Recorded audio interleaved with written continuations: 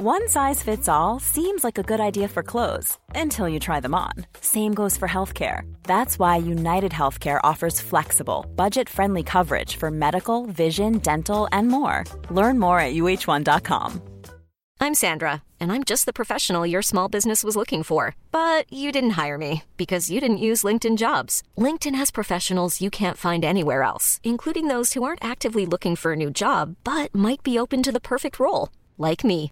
In a given month, over 70% of LinkedIn users don't visit other leading job sites. So if you're not looking on LinkedIn, you'll miss out on great candidates like Sandra. Start hiring professionals like a professional. Post your free job on linkedin.com/achieve today. Du lytter til en podcast fra Podtribe Media. Denne episode er sponsoreret af Copenhagen Venture Exchange. Hvis du gerne vil have muligheden for at kunne præsentere dit startup for et hav af profilerede investorer, eller omvendt gerne vil have muligheden for at blive investor eller bestyrelsesmedlem i en vækstvirksomhed, så gå ind på cvx.eu og læs mere om deres online platform.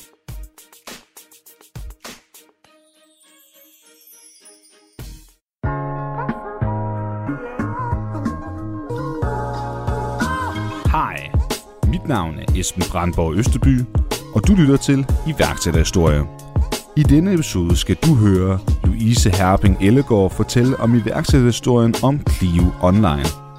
Louise startede Clio Online med sin daværende kæreste og hans fodboldkammerat, og ideen til at lave online læringsmidler opstod på en søndagsfisketur præget af tømmermænd, men siden har de taget forretningen fra den nye frække dreng i klassen til markedsleder, og til sidst et salg på et 60-cifret millionbeløb. Men vejen dertil bød blandt andet på et forsøg på kopiering af deres platform fra Gyldendal, et par sjove udklædninger og ikke mindst historien om at smide en masse penge direkte i skraldespanden. Og jeg tager så checken i lommen, og vi er på mesten, og alt er dejligt, det skal fejres. Og så da jeg kommer tilbage til København, og ligesom vil gå ind på kontoret og lægge den her check på 10.000 kroner, så hiver jeg DSB-billet op, i stedet for at tænke, fuck Louise, hvad har du nu gjort? Og så kommer jeg i tanke om, gud, jeg skulle da sidde på det her toilet ude på mesten, og så har jeg smidt mit DSB-billet i den der skraldespand. Og så tænker jeg, shit, det skulle da checken, jeg har smidt ud. Så jeg må ringe til Erik, som er iklædt politiuniform, og bede ham om at gå ud på dametoilettet og rode i skraldet blandt brugte tamponer. Og jeg kan bare høre ham i rør sådan, det var min chef, hun har lige smidt 10.000 kroner væk. Hør også Louise fortælle om at have presset sine medarbejdere til det yderste og derefter fortryde det, samt opstarten i Sverige og om hele salget af Clio Online. Ellers har jeg ikke så meget mere at sige end rigtig god lytterfornøjelse. Louise, ordet er dit. Tilbage i 2006, der var jeg i Seattle, hvor jeg arbejdede på et museum som intern. Jeg læste historie på det tidspunkt. Og så da jeg kom tilbage til Danmark om sommeren, så ville jeg gerne på Skanderborg Festivalen. Og sammen med min kæreste på det tidspunkt, som hed Janus. Men han havde virkelig travlt med at skrive sit speciale, så jeg tog hans lillesøster med på festival i stedet for. Og så søndag kommer vi hjem og har virkelig mange tømmermænd. Så Janus han vil også gerne have et bræk for sit specialeskrivning. Så han siger, skal vi ikke gå ud og fiske? Og vi er på Janus' bondegård, eller morfars bondegård, ved Ry ved Skanderborg. Og så traver vi ellers afsted ned til en å for at fiske, og vi har vores 2 katte med, og har sikkert set meget besynderligt ud, fordi så kommer der en mand ned til os, mens vi sidder der ved bækken og fisker med 2 katte, og falder i snak med os. Og han fortæller så, at han bor inde i den her skov, i den her idylliske stråtægte hus, og arbejder på en hjemmeside, der hedder danskedyr.dk, og kontoret det ligger over i Næstved. Så Janus og jeg, vi spørger så, findes der noget til faget historie? Det mente han så ikke, at det gjorde. Så det var egentlig der, vi fik ideen til, at vi skulle lave historie på nettet. Fedt. Men så får man en skør idé. Fuldstændig. Og så, hvad gør man så? Jamen, Janus, han er jo ikke typen, der kan holde sin mund med sine gode idéer, så han sidder til efter træning til fodbold og fortæller, at ham og jeg, vi har fået den her idé til at lave historie på nettet. Og så hans kammerat Lasse, som arbejdede for Danica Pension på det tidspunkt, han sagde sådan, fuck, det lyder som en fed idé. Og det er sådan også kendetegnet for vores triumvirat her, i os 3 founders i Clio, at Janus og jeg får mærkelige idéer, og det er Lasse, der ligesom sørger for, at det bliver sådan ført ud i livet. Han sagde sit job op ved Danica Pension, og så... Bare sådan lige? Ej, jeg tror, at... Jamen, det ved jeg faktisk ikke, det må du spørge ham om. Han var med i sådan et trainee-forløb og droppede det efter 11 måneder for at gå all in på det her. Janus, han var lige færdig med at skrive speciale måneden efter, tror jeg det var. Og jeg studerede stadigvæk historie. Fik jeg sagt, at Janus også læste historie? Nej. Pointen er, at vi tænkte sådan... Historie, det er fandme et fucking fedt fag, men alle sådan, de tørte jo støv af skuldrene på os, så vi tænkte, det er jo simpelthen fordi det her fag bliver ikke solgt godt nok. Og så talte vi sammen med Lasse om at lave en hjemmeside, hvor du ligesom har alle de tekster, du skal bruge til historieundervisningen, film og lydklip og interaktive opgaver. Og det satte han så ned i kode og begyndte at kode i et sprog, der hedder Typo 3, som er en dinosaur i dag, men det var det, han kunne kode. Og han lavede også en rigtig fin forretningsplan, for han kom fra CBS og havde læst Kendt Mærk Dat. Så det var ligesom ham, der tog førertrøjen på det. Og så fik vi etableret en virksomhed. I starten gjorde vi det som et IVS i mit navn, fordi det kostede jo 125.000 at starte et APS op i 06, og de penge havde vi altså ikke. Så vi lavede det i første omgang i mit navn som et enkeltmands virksomhed. Er det lidt nemmere i dag? Ja, nu håber jeg, der er nogle politikere, der hører med her i hvert fald. Ja, og så stiftede vi Clio, og vi kaldte det Clio Online. Clio er historikernes muse. I græsk mytologi findes der 9 muser, hvor den ene hedder Clio, som er historikernes muse. Og hun er gået online. Det er nok noget, man vil grine lidt af i dag, det der navn, fordi alt er digitalt, men det var der altså ikke i 06. Og hvis jeg ligesom skal tage dig tilbage til skoleverdenen i 06, altså, der var jo ikke computer, så når du sagde til dine elever, nå guys, nu skal vi have historieundervisning, og nu skal vi ned i EDB-lokalet, så havde du jo deres opmærksomhed for begyndelsen, ikke? Ja. Ja, lige præcis. Og der var jo run på det der computerlokale, så derfor fandt vi også ud af, at vi skulle hurtigt lave nogle aktiviteter, der kunne laves væk fra computeren. Ja, som til at supplere med, faktisk. Mm-hmm. Men også, altså, Janus og jeg har begge to arbejdet på Frederiksborg Slot og Teknisk Museum og Frilandsmuseet, og der kunne vi se, når de ligesom skulle, det hedder, at gøre historie, altså at du skriver med blæk og firpind for eksempel, så har du deres opmærksomhed. Så vi har altid haft det som sådan en kongstanke i vores produkter, at det skulle være i øjenhøjde, og det skulle være ligesom lidt sjovt og anderledes end normal undervisning. Lasse får lavet en prototype.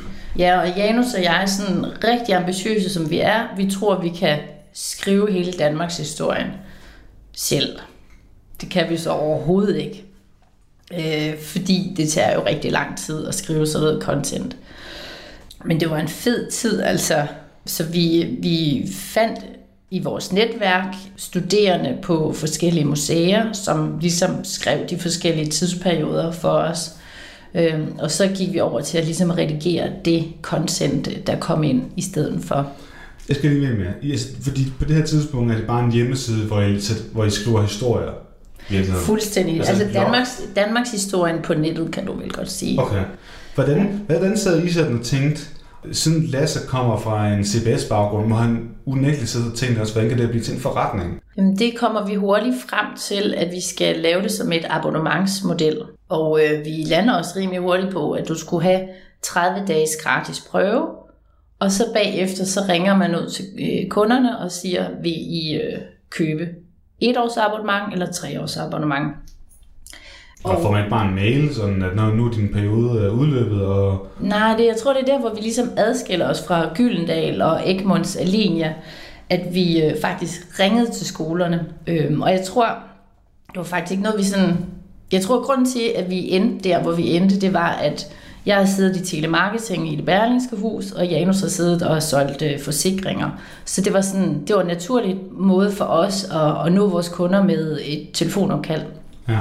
Hvorimod konkurrenterne, jamen, de mødte jo kun kunderne på store messer, og så sendte de flyers ud. Så det er sådan helt tilfældigt, at vi bringer sådan en helt ny salgsmetode i branchen på banen. Ja, fordi man vil tænke i hvert fald i en ny moderne tid. I dag, hvis altså man starter en forretning, vil man nok ikke gøre sådan. Nej. Så vil du formentlig, du har lavet den her premium model, og når det er sådan, at deres 30-dages prøveperiode er slut, så har de allerede i forvejen måske der indtastet deres betalingskort, så den vil automatisk forny. Altså det er ligesom, når du får en måneds gratis på YouTube eller Netflix eller noget, så kører det bare automatisk. Bortset fra, at skolerne de kører med EAN-nummer, og der er ikke noget automatisk med et betalingskort, desværre. Nej, det er selvfølgelig rigtigt nok. Ja. Men til gengæld, når man så har dem inde, og de virkelig er glade for det, og er med til at bidrage til videreudvikling. Vi har jo altid taget imod idéer, når vi fik idéer fra vores skoler og implementeret dem. Det skal jo siges, at hverken Janus, Lasse eller jeg er læreruddannet, og det kommer virkelig som en overraskelse for mange lærere, når de siger sådan, Gud, er I ikke lærer? Nej, det var vi ikke, og det tror jeg måske var meget sundt, at vi ligesom kiggede på tingene udefra. At vi så senere fik ansat lærere som redaktør, gjorde jo, vi hævede til et helt andet niveau. Men vi vidste jo da ikke, der var noget, der hed årsplaner og afgangsprøver. Det var jo Anders Peter, der kom ind og fortalte os det. Men det kunne det sagtens have været, hvad man kan sige, fordi ofte når man starter en virksomhed, så er det en eller anden passion for noget, og om det så har været for lærerfaget, eller det faktisk, som I har læst historie, er jo egentlig lidt sådan hip som havs, kan man sige. Hvis det havde været historie, eller havde det lærer, som har startet virksomheden, så har I det nok hyret sådan nogen som jer, som kunne komme ind og fortælle, hvordan historien egentlig hænger sammen. Lige præcis. Men hvordan, jeg bliver sådan stadig nysgerrig lidt på, hvad er det, de køber ind på? Fordi de har jo forvejen haft content, bøger og måske nogle hæfter og sådan noget, som jeg husker, man havde historier. I kommer med den digitale løsning, og på det tidspunkt er det jo virkelig bare en hjemmeside. Kan du huske terrorangrebet på Krudttønden for nogle år tilbage? Der var der et terrorangreb her i Danmark. Ja, det var meget aktuelt, når børnene kom i skole næste dag. Nu er med, yes. Ja. Yes. Samme aften, der sad vores redaktør Anders Peter og lavede undervisningsaktiviteter til det her emne, sådan så når læreren kom på arbejde næste dag, kunne undervise i den her begivenhed. Det er jo det, at internettet kan modsat en bog. Den kan være aktuel og nyhedsopdateret altid. Det er der, hvor vi adskiller os. Dermed også er der jo højtlæsningsfunktioner, at du kan få læst teksten højt.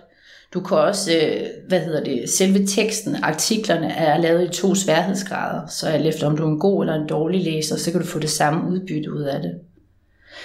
På et tidspunkt så jeg også et nyhedsindslag om en fyr nede i Holland, som har lavet en helt ny skrifttype, som han kaldte dysleksi. Det er for eksempel, at du kan nemmere ved at kende forskel på B og D, hvis du har den her skrifttype. Os, der ikke er ordblinde, vi har jo svært ved at læse den her, men ordblinde, det hjælper dem virkelig. Så derfor, det snakkede vi om, og jeg kommer og fortalte til Lasse, prøv at høre, den her fede idé, det skal vi sgu da have.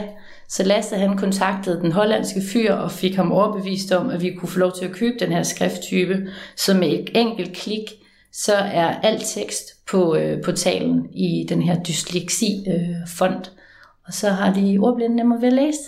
Ja, fantastisk. Det kan en bog ikke gøre. Nej, det er det. Så fordelen med et digitalt læremiddel er jo, at hele klassen kan sidde og bruge det samme materiale, og du kan lave differentieret undervisning. Det kunne man fandme ikke i 05. Nej, det har du ret i. Okay, så I bliver enige om, at I skal lave en abonnementsforretning, og det er selvfølgelig ikke også, at det bliver en recurring ting, og at de ikke køber et produkt, og så er de livstidsadgang. Det er sådan noget, de betaler en gang om året og sådan nogle ting der. Ikke? Ja, men det sjove er, at der er så nogle skoler, der ringer ind og siger, hvis vi så køber for 5 år, hvad er prisen så?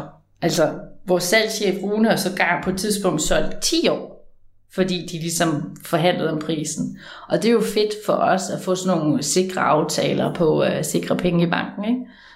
Det var virkelig sjældent, at de løb for en aftale, de her skoler. Det var nærmest kun, hvis skolen blev nedlagt, eller de blev slået sammen, at man skulle ind og revurdere kontrakten. Så er der en risiko for, at I kommer til at hvile på laurbærrene. Jamen, vi kan ikke hvile på laurbærrene, fordi der sker nogle forskellige ting. I første omgang så ender det med, at skolerne ringer ind og siger, kan I ikke også lave til kristendom? Kan I ikke også lave til samfundsfag og så videre? Så vi begynder faktisk at ikke kun holde os til historie, men at ansætte folk til at hjælpe os med at udvikle til andre fag. Og det går så godt, at til et europæisk forlæggerforeningsmøde, så sidder direktøren for Gyldendal og skal give sine bud på tendenser i branchen. Og på første slide, der svinger han et billede op af Janus Lasser og jeg, og så siger, det er det her, der sker i Danmark. Vi kan ikke nøjes med bare at udgive bøger længere. Der er kommet så nogle her unge mennesker, der har siddet i en kælder og lavet noget, der hedder digitale læremidler. Og det er et kæmpe problem, fordi vi må ikke købe dem. Så der er kun et at gøre, det er at kopiere dem. Og det er det, de gør. De kopierer vores produkter nærmest ens. Hvem siger du gør det? Gyldendal. Nej. For at komme ind på markedet. Og så er der jo kun et at gøre, det er at op vores game. Og så ansætte en helt ny medarbejdertype, altså UX'er. Jeg tror, de første blev uddannet i 12 for Københavns... Som ikke forstår det, det er user experience, lige præcis. Og altså det første hold, der ansatte vi 3 af dem, som gik ind og kiggede på, jamen, hvordan kan du give en bedre brugeroplevelse? Der var en masse ting, som skulle laves om.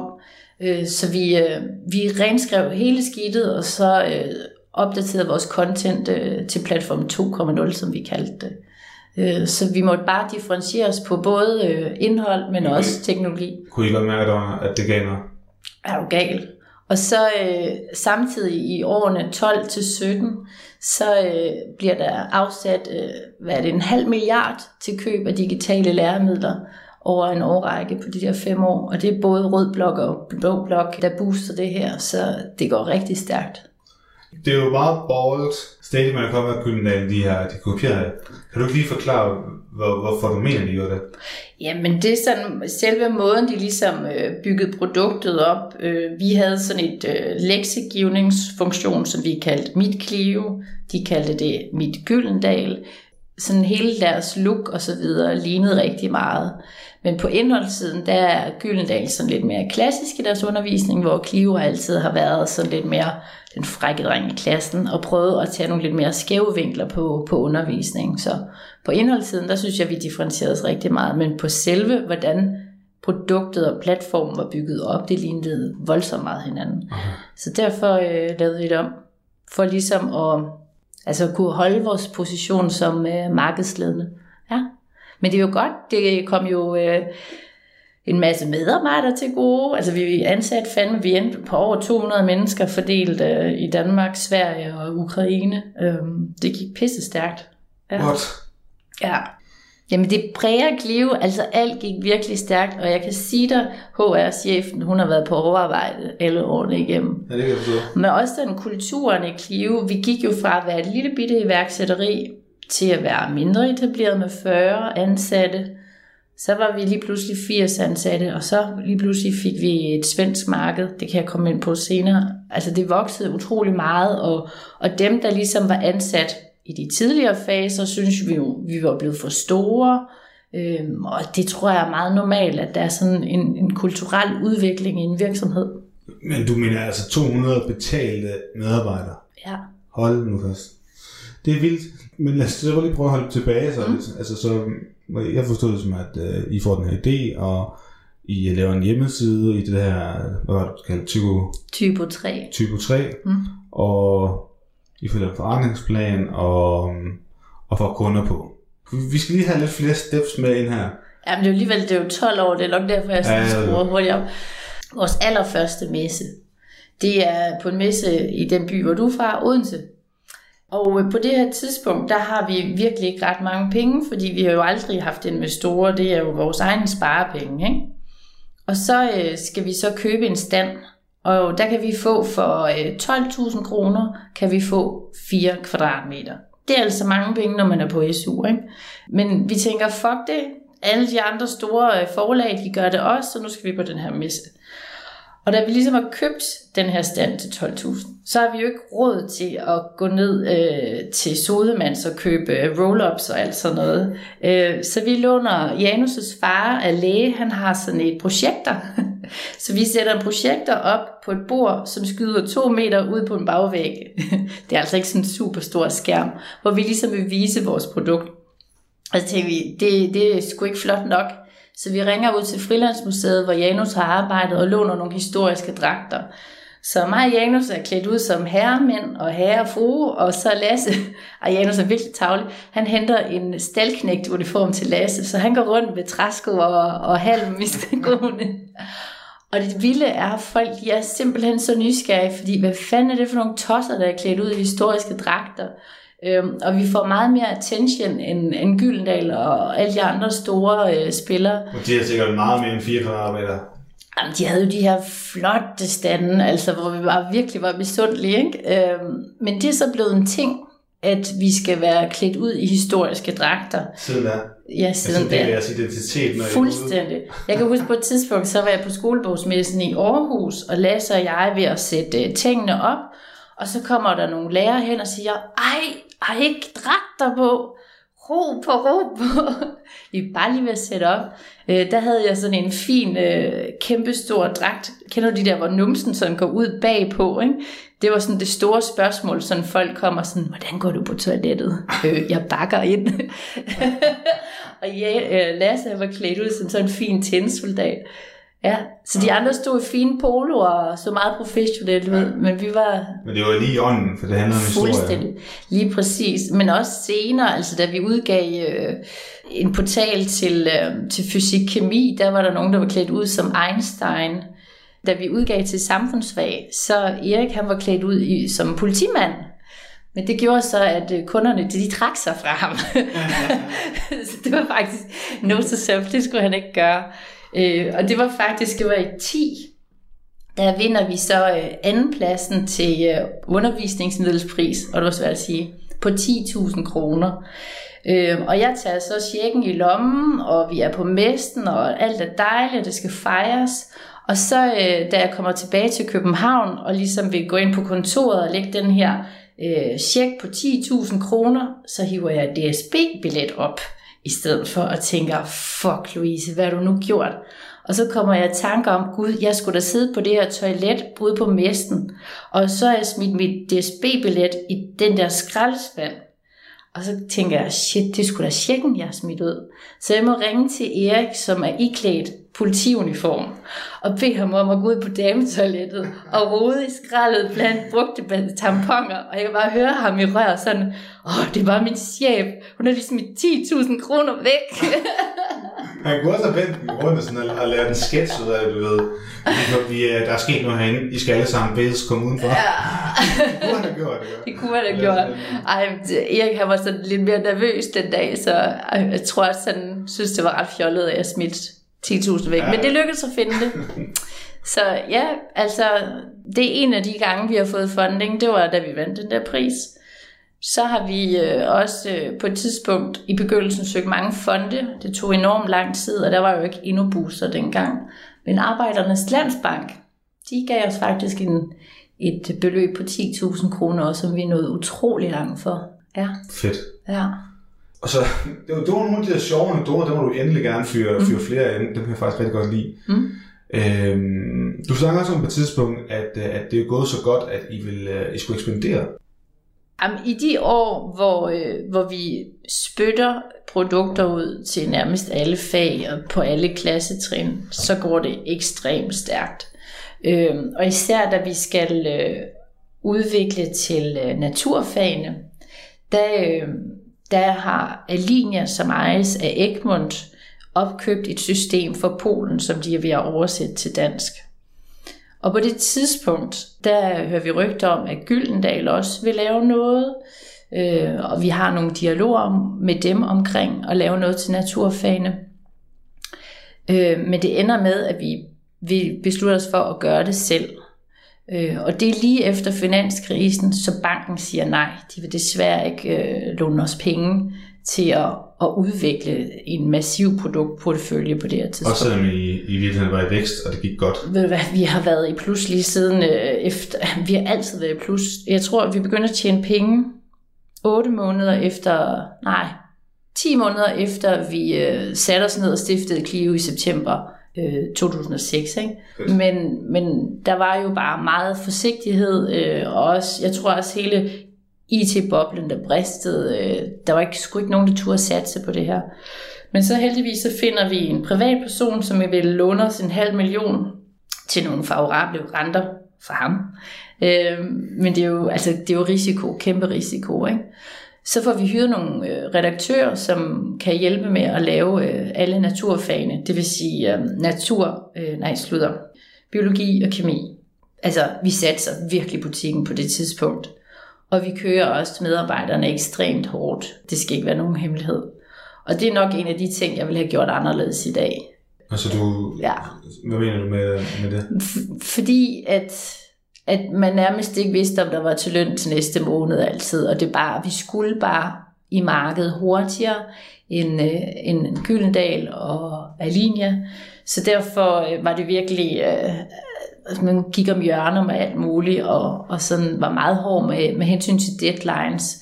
Og der havde vi nogle medarbejdere, som sådan sagde, at vi gik på kompromis med fagligheden, hvor vi var sådan, så må vi skulle lave færre artikler og gode artikler, og ikke dække hele faget, og så bare bygge på senere hen. Og ja, vi var sådan uenige om visionen på det tidspunkt. Og det er sådan noget, jeg først lærte senere hen. Jo mere... Men er det ikke bare en naturlig del af, at man står i et marked, der er et game, der er konkurrence, og du er stifter af den her virksomhed her? Altså, det er dig, der sætter. Jo, vi er helt enige, men jeg har bare fundet ud af, jo mere du fortæller folk, hvad der er på spil, og hvorfor det er, som det er. Altså, jo mere info, jo mere kontekst de får, jo mere er de villige til at gå det der ekstra mil for dig. Og det er sådan noget, jeg først har lært, da vi startede op i Sverige, ikke? Altså, okay, så det vil sige, at du følte, at det blev sådan lidt for ledelsesstil, sådan for overordnet, altså for ovenaf. Ja. Det kan vi ikke, vi skal have det her ud. Men du skulle forklare det i den kontekst, det var. At vi risikerer, altså hvis vi ikke får komme ud for Alina og Gyldendal, så tager vi det her. Ja. Så har hverken I eller jeg et arbejde. Ja. Det tror jeg, det skulle vi være mere transparent om, hvad der var på spil, hvis jeg skulle lave noget om. Ja. Og det synes jeg er nogle gode refleksioner. Men det lykkedes jo. Ja. Vi kom, og altså, de lavede pissefedt arbejde, og resultatet var skide godt. Så vi fik lige så stille flere og flere fag på. Så på et tidspunkt, så er der en kollega til en af redaktørerne, han arbejder på en skole som idrætslærer, og så kommer han og pitcher sin idé til, at vi skal sgu da også have et digitalt materiale til faget idræt, og det tænker du måske, hvad skal man bruge en iPad og en digital læremiddel til, når vi bare skal spille fodbold? Det var i hvert fald min tanke, men han havde simpelthen sådan en god pitch, at vi valgte at gå all in, og jeg siger dig, det solgte mega godt. For på det tilfældigvis på samme tidspunkt, så bliver idræt et eksamensfag. Så de her lærere var jo sådan lidt, fuck mand, vi skal også undervise i, hvordan muskler virker og alt sådan noget. Så det var ret heldigt. Fedt. Ja. Jeg sagde sådan noget, for du var noget, der sad overvejet, og så sagde, så fik flere og flere fag på, fordi de startede jo med historie. Ja. Hvordan gjorde I det? Fordi det var jo der, jeres kompetence lå. Lige præcis. I havde jo lavet hjemmesiden, kan man sige, så det der med, at den nye ting til var måske egentlig relativt lige til. Hvordan får man fat i de folk, som så skal stå for at lave content til alt det andet? Jamen det er sådan, at selve platformen kan du egentlig kopiere bare med et nyt skin eller ny frontend, altså nyt design med andre farver. Det er sådan, det tager ikke så alverden lang tid. Men det, der tager lang tid, det er at få skrevet alle de artikler, få lavet aktiviteter og opgaver og årsplaner og undervisningsforløb. Alt det, som læreren og eleven skal bruge i sin undervisning. Og det tager enormt lang tid. Der er noget, der hedder fælles mål, altså sådan fra regeringens side laver de sådan nogle overordnede retningslinjer for, hvad der skal undervises i de forskellige fag. Og det kan ligesom være sådan en guide til, hvad for noget content, eller hvad for nogle artikler, der i hvert fald bør være der. Og så hyrer man for det første nogle folkeskolelærer, som er redaktører, og som så bestiller artiklerne ude af huset. Og det er sådan meget forskelligt. For eksempel til fysik-kemi, så er der jo en professor i atomer, eller whatever. Altså du går ud og finder fagfolk, der ligesom ved noget om det her emne. Og så er der nogle emner, som redaktøren faktisk ved enormt meget om selv, og så skriver vedkommende selv artiklerne. Og det er nemlig, det har været sådan lidt en udfordring, at universitetsfolk de er rigtig gode til at skrive artikler, men ikke at få det ned i børnehøjde. Og lærerne er bare bedre til at sådan lave de der aktiviteter, der er bundet op til den her tekst om atomet, for eksempel. Ikke? Hvordan du laver gode forsøg, der ligesom illustrerer, hvad det her det går ud på. Så det er sådan, at i starten så lavede vi til historie og religion og samfundsfag, det er ligesom kulturfagene. Det er sådan en pakke, eller hvad man kan sige. De hænger sådan sammen. Så bagefter udviklede vi naturfagene. Og senere hen, så var det alle sprogfagene, vi begyndte at udvikle til. Det eneste fag, hvor vi ikke udviklede til, det var matematik. Der var et firma, der hed EduLab, der havde lavet matematikfæsser. Og det er der til gengæld mange forældre, der kender. Og så lavede vi en deal med, at vi skulle have agenturet på det. Og så havde vi ligesom alle fag, fordi at han ligesom leverede matematik. Og det kørte vi med i rigtig mange år. Hvad betyder det? Betyder det så, at I kunne bruge deres content? Nej, det betød, at når vi ligesom ringede til Gentofte skole og siger, hey, vi vil købe nogle digitale læremidler, så siger de så, vi vil gerne have alle de store fag til udskoling. Og så siger vi, fint, vi har til dansk, og vi har til matematik, og engelsk, og historie osv. Og så var det så fæsser, der leverede matematikken til skolen, ikke? Så havde I alt andet. Så havde vi alt andet. Fedt. Ja. Det er en smart måde at gøre det på, så man ikke selv gik i gang og blev konkurrent og sådan nogle ting. Jamen også fordi det var en ret stor opgave, og det var ret lækkert, det han havde lavet. Ja, det er gået vist meget godt. Ja. Hvad med musik? Har I det også? Ja. Fedt. Det var sådan nogle af de sidste fag, vi begyndte at dække, ikke? Altså de praktisk-musiske fag. Fordi der var ikke så stor efterspørgsel. Altså, det er sådan en skam. Fordi det er alt de kreative fag, vi kommer til at skulle leve af i fremtiden. Jo, men de har bare ikke de store budgetter. Vi har altså haft stor succes med at sælge til dem, der har store budgetter eller er prøvefag. I det øjeblik, du bliver prøvefag, så bliver du taget mere seriøst. Ja. I begynder at få alle de her fag her på, og som du sagde tidligere, det går rigtig, rigtig stærkt. Og så kommer det på et tidspunkt, hvor I er omkring 200 ansatte. Hvornår går snakken om et salg af Clio, så den er overhovedet i gang? Jamen, jeg tror, det var... Nu skal jeg lige tænke mig om. Min søn blev født i 12. Så kommer jeg tilbage for barsel i 13, vel? Og jeg tror, det var i 14, at der havde vi sådan kigget på hinanden og tænkt, skal der ikke ske noget nyt? Vi har over alle årene altid sådan tænkt, altså det har været lidt skiftevis, hvem der ligesom var klar til at sælge sin andel af Clio. Vi har haft vores faser, hvor vi synes at de andre var søde, og hvornår de var gode, og sådan, det er sådan lidt et parforhold, ikke? At synes det går godt, og andre gange synes man det går skidt. Ja, og for det, du sagde, at Janus var din kæreste, der startede. Ja. Og så startede I jo virksomhed sammen. Ja. Men I er jo ikke et par længere. Jamen det er, historien er den, at faktisk, jeg tror måske en måned eller 2 efter vi har stiftet Clio, der går vi fra hinanden. Okay. Men vidste begge to, at vi havde gang i noget ret specielt og unikt her. Jeg gik til Lasse og sagde, sådan ligger landet. Vi tror på, at vi stadigvæk godt kan arbejde sammen, fordi der er ikke nogen sure miner, vi er bare vokset fra hinanden. Vi havde været sammen i 6 år. Det skal så også siges, at vi fik brug for en erhvervspsykolog på et tidspunkt, fordi det var det er en af mine klare anbefalinger. Lad være med at stifte virksomhed med din ekskæreste, fordi det bliver ikke nemt. Men altså, vi er rigtig gode venner i dag, det er slet ikke noget der.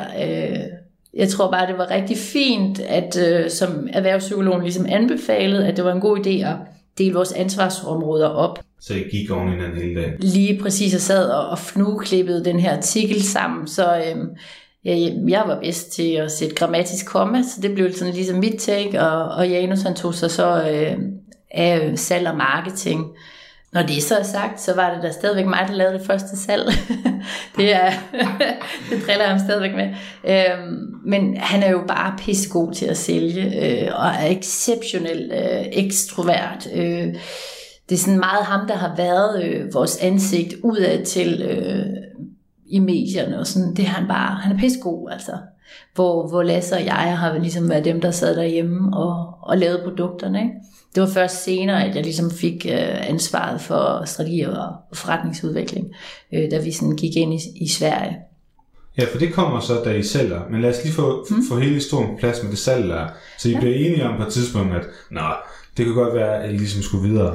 Ja, lige præcis. Altså, vi har jo været sammen i mange år, og så var det så det, at der er et tysk forlag, som blandt andet hørte det her oplæg fra direktøren for Gyldendal nede på den her europæiske forlæggerkonference, hvor han ligesom viser billeder af de her irriterende unge mennesker, ikke?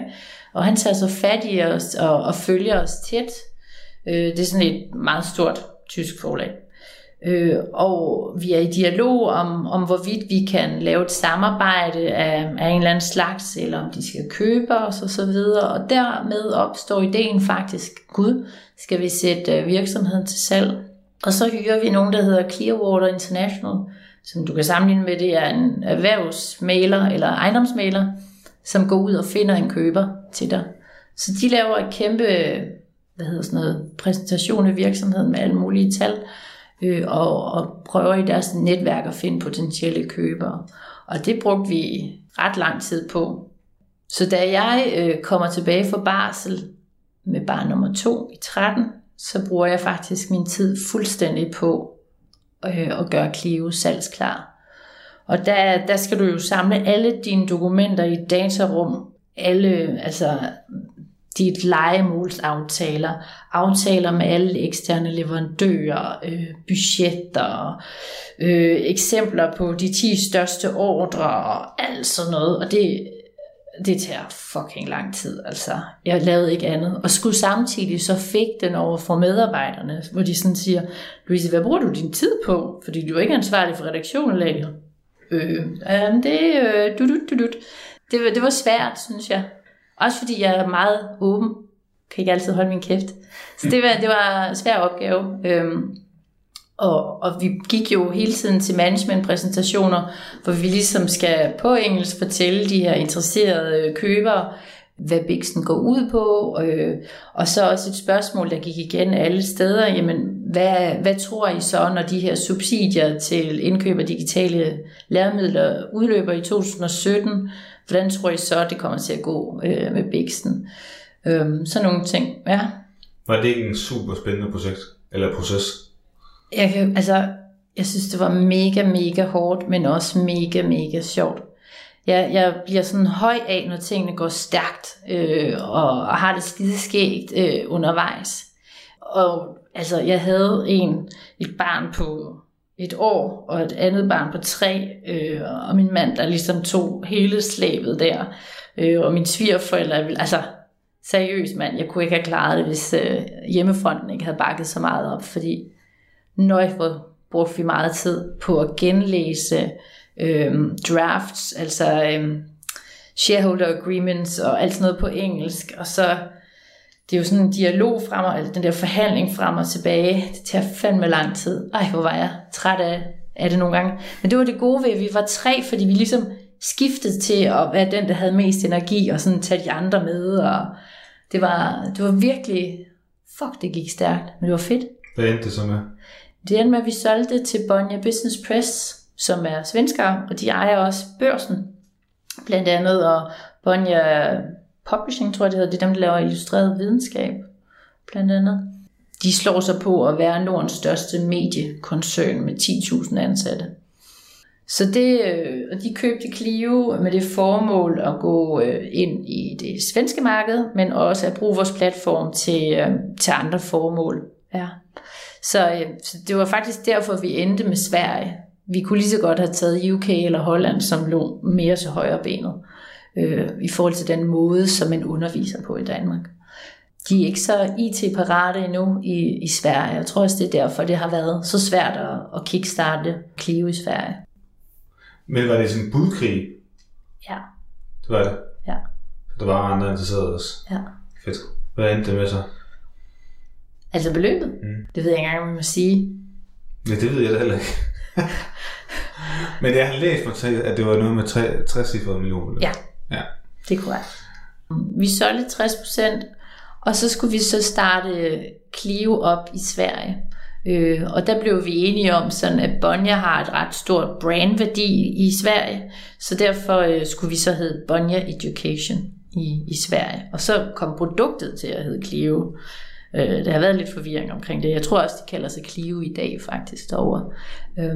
Men der var formålet simpelthen at udgive et produktportefølje til udskolingen i første omgang til de 10 største fag, bare på svensk i stedet for. Så det var sådan noget med at sidde med headhunter og få rekrutteret en redaktionschef og en salgschef, som ligesom kunne bygge en organisation op sammen med mit team, som vi kaldte Team Rollout, som ligesom tog de her svenskere i hånden og skulle lave en kopi af Clio. Og det var vildt sjovt, fordi at det var sådan en slags legeplads.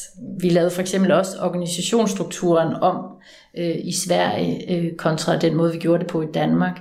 I Danmark, der var du biologiredaktør eller fysik-kemi-redaktør. I Sverige, der er du NO-lærer eller SO-lærer. Det vil sige, enten er du kulturfagslærer, eller du er naturfagslærer, og så underviser i de respektive fag. Så derfor byggede vi også organisationen op, at naturfagsteamet, redaktørerne, de var 3-4 stykker, og de var ansvarlige for naturfagsprodukterne sammen. Og det fungerede rigtig godt, at når der er nogen, der ligesom havde forslag til forbedringer, eller kritiserede noget, eller et eller andet, så var det sådan, man løftede i flok, i stedet for man tog det sådan personligt, at det er min portal, der er noget galt med. Det fungerede rigtig fint. Og det er også blevet så efterfølgende implementeret, den her struktur, tilbage i Danmark. Så det var meget interessant sådan at både som på produkt teste nogle ting af, men også i forhold til organisationen og tage det med frem og tilbage. Jamen så er vi stadigvæk medejere af Clio og Bonnier Education. Og så undersøgte vi nogle andre markeder, men hvis vi sådan ligesom skulle investere i nye markeder end lige i Sverige, så ville det blive en meget lang årrække, man sådan skulle være recommitted i Clio. Og efter vi ligesom har, altså 2 år efter vi har startet i Sverige, hvad kan man sige, Bonnier var måske ikke så risikovillig som os, så valgte vi at gå i forhandling med dem om at købe resten. Og når du også er en del af Bonnier, så bliver du underlagt en helvedes masse bureaukrati og rapportering. De køber resten? Ja, de køber resten. Så det bruger vi nok et år på at forhandle med dem om de ikke skal købe resten, og hvad prisen skal være for det. Fordi, ja. Var det så også 60 millioner? Nej, det var det ikke. Okay. Eller jo. Du skal jo dividere med 3. Jo, det var det jo så. Ja, fordi jeg var kun 3. Ja. Så vi var kun 3. Præcis, vi havde 33% hver. Ja. Fedt. Ja. Og så bliver det jo solgt, ikke? Jo. Og du har du arbejder stadig med det? Nej. Er du vel ude af det? Ja, det var en lidt sjov proces. Altså, da vi sådan ligesom solgte det sidste, så gik det enormt stærkt. Men det er sådan en proces efterfølgende, men typisk så vil man gerne have, at dem, som har startet virksomheden, at for at de dels ikke går ud og lave noget nyt, som er tilsvarende eller i samme dur, at de så skal blive i virksomheden. Som sådan en chief evangelist, eller ambassadør, eller sidde i ledelsen, eller et eller andet. Jeg ved ikke, hvor meget jeg kan afsløre, men det var der hverken interesser for hverken den ene eller den anden. Altså, I vil bare gerne lukke den. Ja. Men det kan man også godt gøre.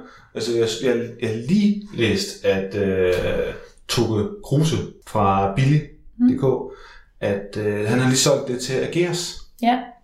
Og de der 10, jeg læst, havde han fået tilbud på 60 millionbeløb. Og Visma, som jo også ejer Dineo og Economic, altså deres konkurrenter, var også med indover. Men han valgte Ageas, Fordi han netop, og det var så for et ikke for 60-cifret, men 2-cifret, i nok den høje ende, kunne jeg forestille mig. Men til gengæld så havde han, det var gode salgsbetingelser. Det vil sige, at han ikke, så han kunne træde ud med det samme. Ja. Alle de ansatte kom med over, men han kunne hoppe ud med det samme. Og det er jo sådan nogle ting, man så kan sidde og vægte med, ikke? Altså hvis man gerne, vi vil gerne slippe for, at der ikke er noget. Og så må man jo forhandle om det, tænker jeg. Jamen, det er sådan nogenlunde samme historie her. Ja. Hvad hedder det? Hvis nu du skulle starte forfra, med alle de læringer, du har gjort i dag, men uden penge, hvad vil du så gøre anderledes? Vi havde jo heller ikke nogen penge dengang. Nej, det er rigtigt. Men jeg er faktisk virkelig, fordi du stillede mig det spørgsmål før sommeren, og hold kæft, hvor jeg grublet, fordi vi ramte den jo rent. Men er der noget, jeg kunne gøre, så var det måske... Ja, udover det med ledelsen. Ja. Hvor jeg lærte pytknappen, det var fandme en god ting at lære. Det er sådan noget, man lærer, når man bliver forældre, at sige pyt. Jeg tror, noget man kunne lave om, det var at lave platformen på en mere sådan, altså grundkoden skulle være sådan lidt mere pænt og struktureret, så det var nemmere at skalere. Og sådan, så man også kunne skifte over til nye teknologier. Altså vi blev måske for længe med Typo 3, men havde vi gjort det og været bygget langsomt op, så tror jeg sgu ikke, så havde vi ikke vundet den kamp om markedet. Det tror jeg virkelig ikke. Er det ikke også ham, stifteren for LinkedIn, der siger, at man skal være flov over det første? Det var vi sgu også lidt. Det var lidt noget spaghetti-kode i starten. Og vi havde også mange medarbejdere, som klagede over, at de ligesom skulle reparere på kode, hvor fundamentet ligesom krakelerede langsomt. Men ja, det kunne man måske. Men de vidste ikke bedre. Altså han kunne ikke sprog, så det var ligesom det. Det er lige præcis. Jeg har faktisk også en anden ting. Jeg var engang til foredrag med Jesper Buch, og han sagde, at en af de vigtigste ting, han havde lært, da han ligesom startede op i UK, det var, at founders skal flytte til det land eller det nye marked, man prøver at entrere på. Det er nok også noget, jeg skulle have gjort. Jeg skulle have været flyttet til Sverige, eftersom jeg var administrerende direktør. Fordi der var en masse ting, som gik tabt, og meget kontorfnider og magtkampe, som man måske kunne have været foruden, hvis bare en af os founders var flyttet op. Fordi det var en ret stor organisation, vi ligesom skabte op i Sverige. Så det ville jeg have gjort om, faktisk. Så der har han ret. God pointe. Hvis nu du skal nominere en historie eller en iværksætter, som du godt kunne tænke dig at fortælle sin historie i det her format. Må jeg godt vælge 5? Ja, selvfølgelig. Det er nok rekord, men okay. Så vil jeg selvfølgelig nævne Sara Josefine og Christian for et firma, der hedder Cannabilab. De laver sådan en social e-learning platform, som de sælger til virksomheder, der skal lave sådan interne kurser. Og jeg synes, de er et rigtig godt eksempel på, hvordan man får work-life balance til at fungere. De skal giftes lige om lidt, og de har deres børn med på arbejde. Og hele ideen er bygget op på et PhD-projekt, hun har lavet om, hvordan man bedst tilegner sig læring. Så dem synes jeg absolut, du skal tage en snak med. De er i Peru lige nu, og får at nedlægge Peru. Så der er stor interesse for Cannabilab der. Så synes jeg også Timo, altså Melissa og Helenas historie om, hvordan de har lavet en app, der ligesom kan strukturere børn med ADHD's hverdag. Du kender dem måske fra Løvens Hule. Super. Dem sidder jeg i netværk med, og det er virkelig fedt. Så synes jeg selvfølgelig også, Maneno-drengene, Thomas og Jakob laver nogle rigtig fede ting. De har lavet sådan en app, hvor du lærer børn at læse, hvor du får et lille drageæg, og jo mere du læser, jo mere udvikler den her lille drage sig. Og hvis du er rigtig god til at læse, så får du sådan nogle skins og påvirker dens humør. Så du ligesom via gamification lærer børnene at læse. Det synes jeg er super fedt. Det lyder hyggeligt. Det hele det er tech, så hvis du skal have noget, der ikke er tech, så er jeg altså også ret vild med Mild-pigerne, Tina og Tanja. De er make-up-artister, som har udviklet allergi og har lavet produkter til folk med allergi. Og jeg tror, at de har sådan 2 certificeringer. Det ene er Svanemærket, tror jeg nok, og den anden er økologisk, tror jeg. Jeg har det på nu, ser jeg ikke godt ud? Det var godt. Det er også en fed historie. Men så her til sidst, så vil jeg også nominere Anne fra Konfront med K. Hun laver sådan noget terapibehandling, hvor du bliver eksponeret, hvis du har angst med VR-briller. Og hun har fandme allerede solgt til skoler, inden at produktet er helt færdigt. Det er altså sådan en spændende personlighed at møde. Fedt. Mange gode bud. Ja. Dem vil jeg tage med videre. Synes jeg. Og så vil jeg sige tusind tak, fordi at jeg må komme her og høre om din historie, Louise. Det har været en meget stor fornøjelse. Jamen i lige måde. Tak. Det var altså historien om Clio Online, fortalt af Louise Herbing Ellegaard. Jeg håber, du nød det. Og hvis du gjorde, så kan du gøre dagens gode anmeldergerning og bruge sølle 1 minut på at give os 5 stjerner, der hvor du lytter til podcast. I næste uge kan du glæde dig til at høre første del af iværksætterhistorien om Tonser. Hør, hvordan Peter Holm og hans co-founder Simon startede en app for fodboldspillere, som gerne vil tracke deres performance. Peter fortæller blandt andet om udviklere, der sprang fra i sidste øjeblik, den store motivation, de oplevede blandt spillerne, og at glædeligt modtage en masse brugbare data for holdene, blot for at sende det direkte til modstanderne i en e-mail dagen efter. Og det vi så gjorde, det var, at vi bad dem om efter hver kamp at sende en sms til os med dem, der spillede kampen, dem, der scorede målene, dem, der lavede assist, dem, der eventuelt fik kort, hvem der skiftede ind og ud, og dem, de kårede efter kampen til den bedste spiller. Det sendte de til os på sms. Så tog vi det fra alle trænerne, så smed vi det ind i en e-mail, og så sendte vi det til modstanderne weekenden efter. Ja, det var lidt flabet, men det var simpelthen for at sige, okay, hvad sker der så? Så vi tog information, så gav vi det bare til modstanderne. Fordi det er man jo vant til på den professionelle, altså træneren på den professionelle side, de kan jo altid forberede sig, fordi der er en masse information, de kan finde. Ellers har jeg ikke så meget mere at sige end på gensyn. Kan du have en rigtig god entreprenant dag, til vi høres ved? Hej.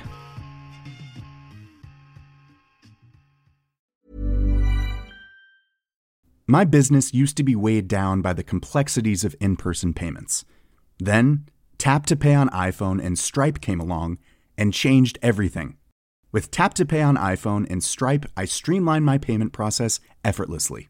Now I can accept in-person, contactless payments right from my iPhone. No extra hardware required. What's truly remarkable is how I can cater to all of my customers' payment preferences. Whether they're using cards, Apple Pay, or other digital wallets, Tap to Pay on iPhone and Stripe ensure a smooth checkout experience every time. And it's not just me. Stripe helps businesses of all sizes, from local markets to global retailers, scale quickly and stay agile. To learn how Tap to Pay on iPhone and Stripe can help grow your revenue and reach, visit stripe.com/tapiphone.